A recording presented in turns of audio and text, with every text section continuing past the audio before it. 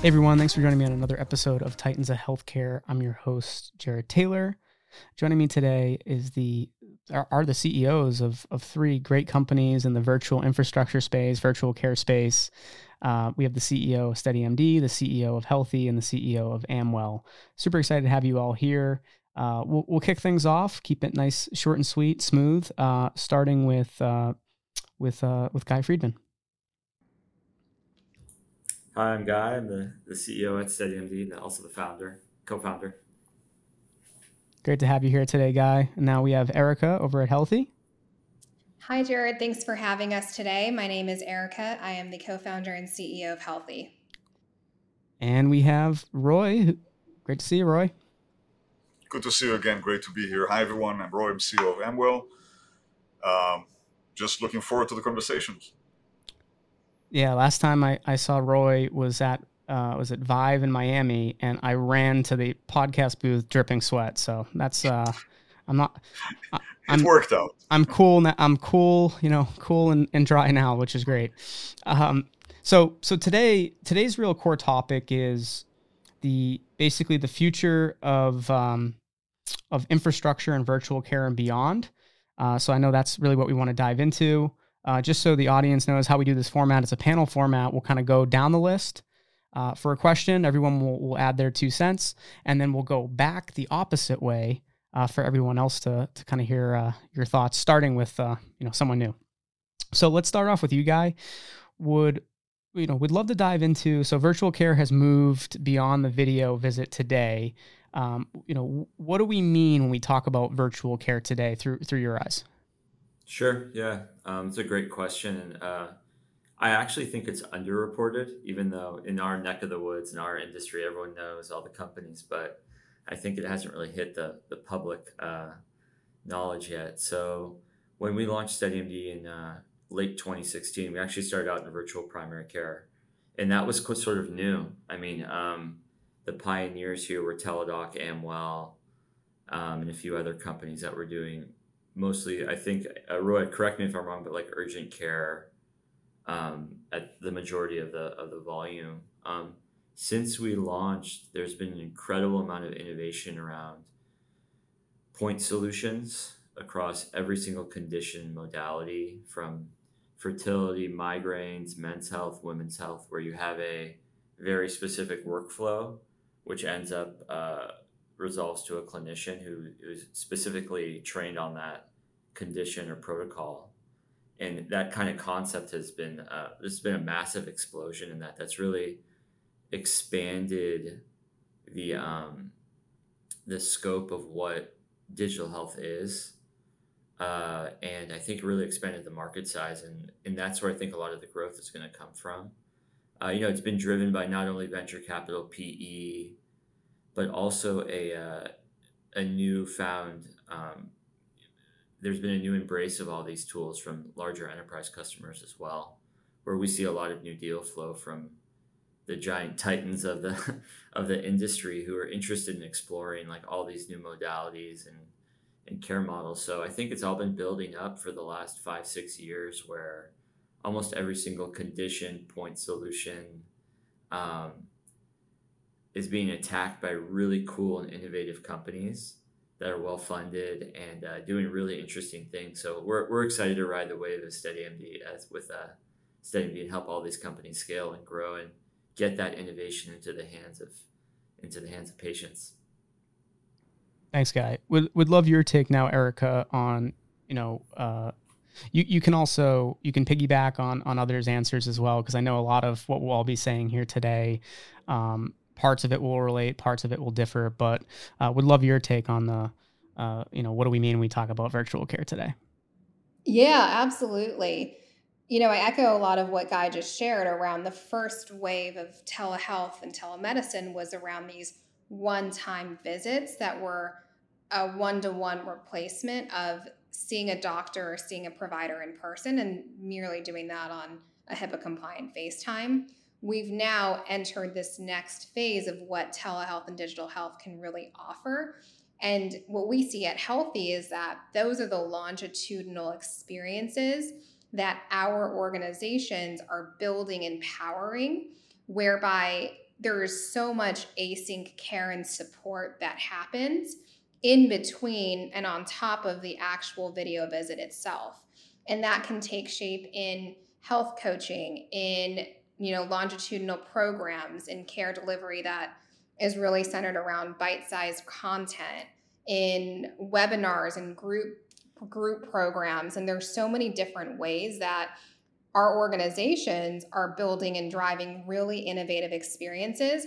And that's going to lead to better healthcare outcomes in the long term, because we are meeting patients when they need their healthcare experiences. And that goes so far beyond the one-time visit with a physician to receive a diagnosis or to have a session. And that's what's really exciting about this next wave of virtual care.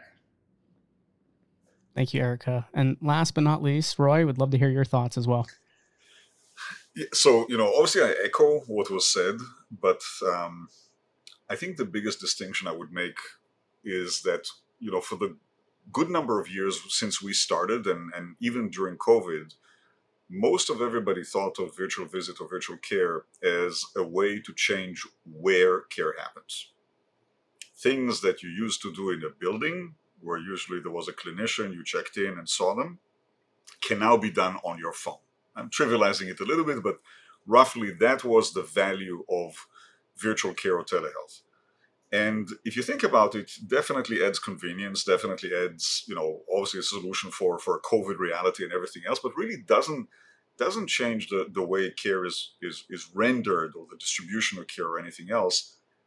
I think what we're seeing now is that people are beginning to understand that the arrival of care over technology allows us not to do the office visit on the phone, but rather to completely reimagine how those services surround patients, how healthcare becomes a much more proximal kind of companion to patients inside their reality, and also helps us with rethinking the availability of services in, around the country, how frequently we interact with a cancer patient at home, how clinicians can interact with one another to get guidance on care that maybe they're not familiar with, primary versus specialty and so on.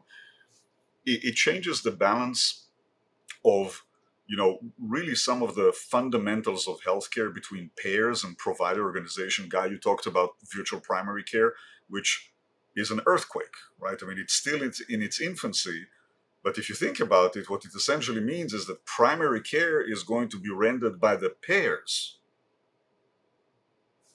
That's an explosive statement.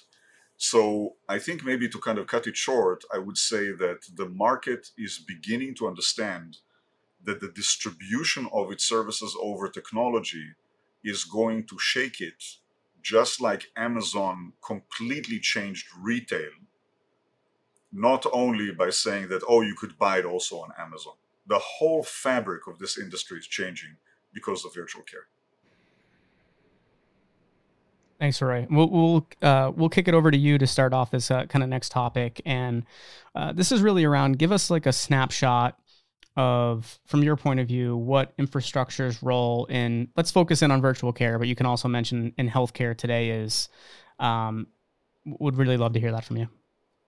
Yeah, I think, one of the other, and maybe the analogy of Amazon is not a bad one. A lot of people think of Amazon as the store that you can buy stuff and all of that kind of stuff.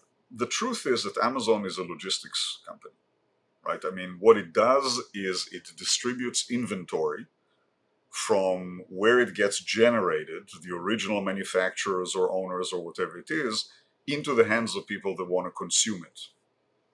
There's very few products on Amazon that are created by Amazon itself. One of the humbling understandings is that Amazon is not a manufacturer, and that the traditional manufacturers of products need to continue to have their brand. People like to buy this versus that.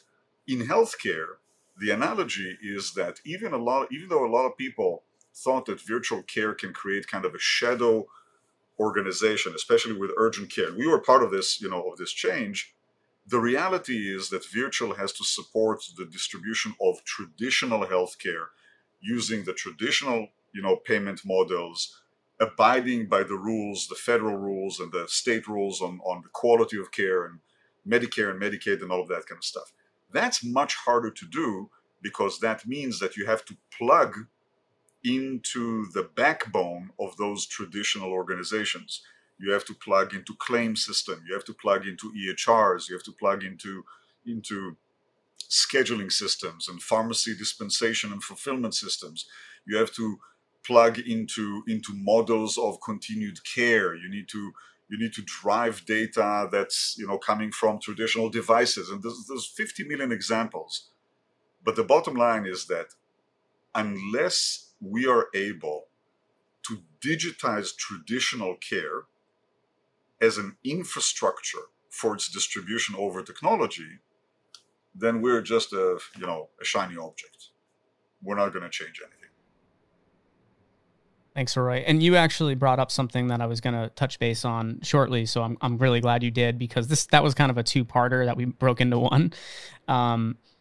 You really kind of stated the need to integrate virtual care with the other traditional workflows and systems, which is so important for this area of healthcare to continue to grow. Erica, would love your thoughts on this as well, and maybe also tack in the need for EHR integration along with what Roy said, to integrate virtual care and traditional workflows. Absolutely. I think the last generation of healthcare technology platforms, I look at companies like Epic and Cerner and Athena Health, they really focused on building walls and not bridges when it came to data transfer across systems, interoperability, and they intentionally make it hard to pull data out of their systems as part of their competitive moat. I'd say that the three of us here in our companies and our philosophies are very well aligned in saying we are ushering in this next generation of how healthcare can and should be delivered, but we are here to build bridges with each other and with every other next-gen API-first technology platform and infrastructure solution, because that is how overall we can create a better healthcare experience for those that need healthcare. And what's interesting is that we're all taking, different pieces of that. And because of that approach, we are all going to be stronger together. What I'd say is that at Healthy, what we see is we're working with a lot of next generation healthcare tech companies.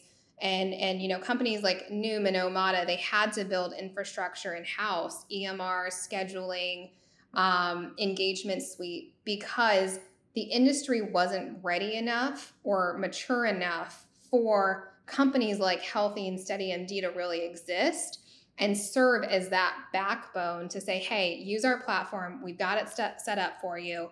And as a result, you can then focus on what makes you unique and special, clinical care, clinical outcomes, because we have the underlying rails for you. And so what we've seen even the past 2 years, and COVID really accelerated this trend, it's long overdue in healthcare overall, is that you have consumers changing their expectations of what it means to experience healthcare. And as a result, this new tide, and we see that reflected in venture investments of companies emerging that are looking for these beautiful experiences, which has given rise to infrastructure companies to meet that demand. Thanks, Erica. Yeah, and Guy, would love before we go on to kind of our next topic, would love to hear your thoughts on that topic as well. Sure. Yeah, I mean, I can touch on something actually unique to what Roy and Erica said. When I think of infrastructure, like where we live is the clinician network, like an on-demand 50-state clinician network you can plug your digital health experience into to increase your capacity. And so I think like as a building block within the industry, that's going to become more and more important, the more and more complex all these awesome companies are working. The more complex the care models and the technology and all the stuff Erica and Roy are working on, the more there's going to be a need to integrate into a really streamlined workflow engine so that you can take a clinician who's heavily licensed or 1,000 clinicians that can access that visit, train them on that protocol and have them take that visit in real time.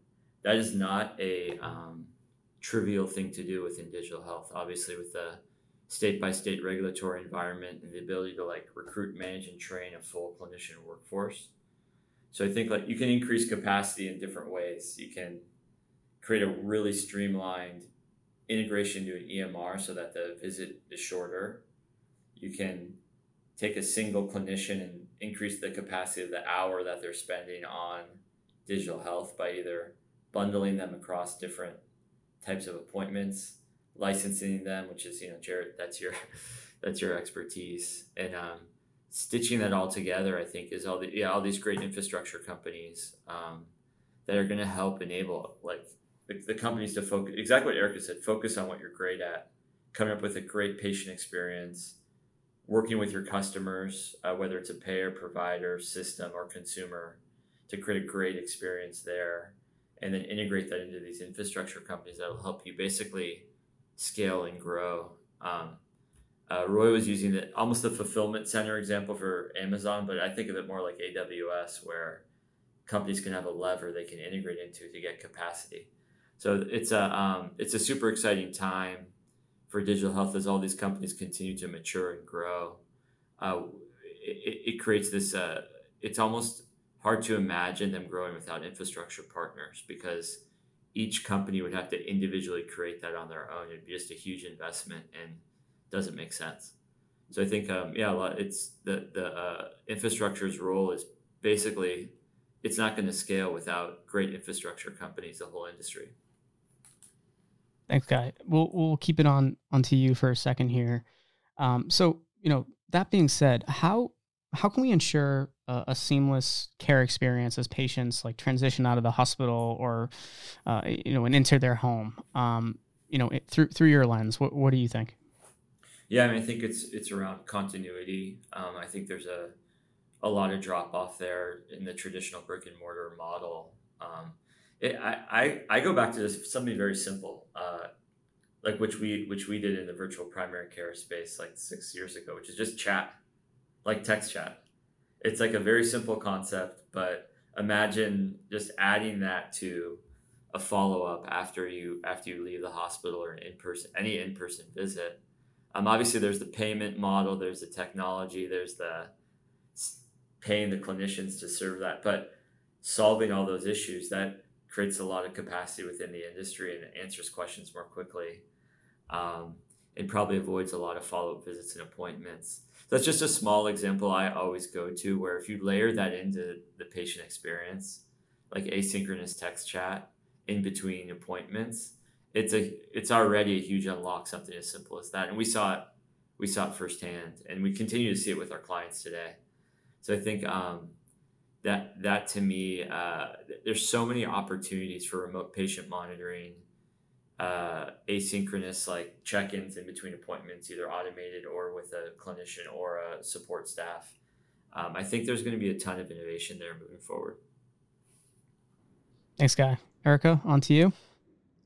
Yeah, what Guy mentioned around continuity of care is the name of the game. I think that unfortunately we have viewed hospitals and hospital visits as the entry point into the healthcare system. Whereas hospitals, in my opinion, are just you go in for the one procedure and then that's kind of it. We're building out healthcare experiences that for most people and most events have nothing to do with a hospital. And so as a result, for example, if I take the case of a women's health organization, if you're pregnant, you have your prenatal lactation consultant, doula, mental health, nutritional care, coaching programs leading up to the actual delivery. You go in for ultrasounds once every 2 months, have the baby. The day-to-day experiences are happening outside of the hospital, and that's what's going to take up more of the mind share and wallet of a woman going through that experience. And the hospital is just the one-time episodic event that needs to happen. And so I almost view it as like, let's flip the way we use hospitals in our healthcare system. More and more of healthcare is going to happen outside of the hospital and outside of a hospital-led system. And as a result, more of the care is inherently going to happen at home, because that's where you get the actual care that you need. Thanks, Erica. And on to you, Roy.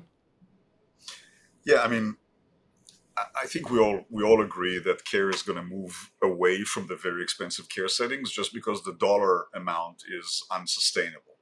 We know the LOS sticker price. I think that the challenge is we talk about, oh, everything's going to be virtual and people are going to be treated, at home, and it's so much easier. We can do it much more frequently. We just have to remember that there's not enough clinicians to go around, and those that operate are exhausted and are getting burned out and are leaving the profession. And one of the challenges in moving into a digital world is the expectation that everything, because it flows in speeds of electrons, that everything is going to be so much more available and free flowing and all of that kind of stuff. And I think that's just not going to happen because the supply is stretched thin and made worse by things like state licensure and credentialing and everything else that limits the availability of clinicians who are not in front of a patient, could treat someone, but they can't because the rule says they can't. We have to think about this transition into a world. I'd rather think about it as a transition into a digital healthcare than virtual healthcare, because virtual healthcare is, for the most part, telehealth, synchronous or asynchronous interaction with clinicians. Digital is a whole other ballgame. And we have an opportunity because people are more receptive to the notion that some of their healthcare is going to happen over technology. The thing that's going to move the needle, and I'm already over telehealth, we're moving to the next generation in front of that, is automation, which has transformed every other industry, but of course has a terrible visceral connotation in healthcare because who wants to be treated by a bot? Right? Nobody wants to be treated by a bot. And actually, there was a lot of disservice by symptom checkers and those out there because they've completely skewed our understanding of what technology and automation can do. There is a role for smart technology to surround patients in their home environment, be much more available, much more attentive, ask questions regularly in the morning, in the evening. Did you take your meds? How are you feeling? Did you have any side effects? Did you get out of bed today? What did you eat? Well, how's the headache? And so on and so forth. Interact and potentially also interact with devices next to the bedside and everything else. Give that patient that companionship through technology, but have the ability to escalate. Not say, uh-oh, things look bad. You're on your own, pal. Now you figure out what to do. But rather be interconnected because it's an infrastructure, interconnected into levels of escalation of care that maybe the first thing that's going to happen is that the doctor's going to show up on your phone, say, hey, looks like you're not doing well. And maybe that's going to level into a specialist that's going to show up, and that's going to automatically book an appointment in the facility next to where you live because you really need to be seen physically. Unless we start thinking about this new world of healthcare as a balancing act between physical care, digital care, and automated care, I don't think we're going to move the needle anywhere near as much as we can literally over the next couple of years. Thanks, Roy. Nicely said. Last topic from me that I want to kind of wrap up on is the main topic that we kind of started out with today, the main topic of the episode. And would love to start with you, Roy, to get your take on what the future of infrastructure and virtual care looks like through your lens, and maybe identify some blockers or what needs to change in order for that vision to happen. So I think the infrastructure in virtual care is about logistics. It's not about video conferencing, as much as I like it. It's not about even data interfaces, which need to be there and be better. And some of them are getting better, both with the EHRs and some of the federal rules kicking in October and everything else. It's really not about these. I think it's all going to be about the logistical distribution of clinician time and understanding how availability of clinical services can be reimagined using technology, the moving away from the notion that clinicians live in a world of banks of appointments and that's how they interface with the world, and move into a world that is much more opportunistic and real time to understand, oh, that visit is over. We can squeeze a patient from a queue somewhere to see that clinician and move things around. That dynamic view of the availability of clinical services is the name of the game. And I think that would be the role of infrastructure. The barriers, if you ask, are pretty obvious. Imagine that Amazon shipments would stop at the state line, or only going to be available to a subset of the population. You log in and say, hey, we're not serving you, that kind of stuff. This is the reality that we currently have in healthcare. It's well intended. It's driven for a world where services were physical. But unless credentialing changes, state licensure changes, and frankly, I would say a little bit of ego, of protective, guild geographical protective actions that are going on in healthcare, unless these things are being removed, the infrastructure will not come to life. But I'm actually more optimistic now than I was even a year ago that people get it and are making the necessary changes. Thanks so much, Roy. On to you, Erica. I echo what Roy shared around feeling really optimistic and excited about the future of infrastructure and virtual care. We're riding this momentum of a post-COVID world where even legacy and healthcare incumbent institutions are saying, we succeeded during COVID. We figured out how to move towards telehealth and overnight transition the way we operate. How do we then build on this momentum for years and years to come? And hearing, healthcare incumbents really talk and feel that way sets the foundation for where we see in Healthy's world, next gen digital healthcare companies also sharing and riding in that momentum. So the way I see the future of infrastructure is that companies like Healthy are able to meet the need of digital health organizations that are building and innovating quickly in order to just create these better healthcare experiences that consumers are demanding and expect to receive and should receive. I think on top of the credentialing and state licensure challenges that Roy alluded to, what needs to change is the notion that, we only bill for certain types of care. I think you need to bill for health coaching, for nursing, for psychiatry at better and higher rates in order to really meet the needs and acknowledge that healthcare goes so far beyond just medical care, because that then sets a foundation for social determinants of health and different ways of providing care that goes beyond physician-led care. Thanks, Erica. Last but not least, on to you, Guy. I would love to hear your closing thoughts on this. Those are really good answers. Yeah, I think echoing what both of you said,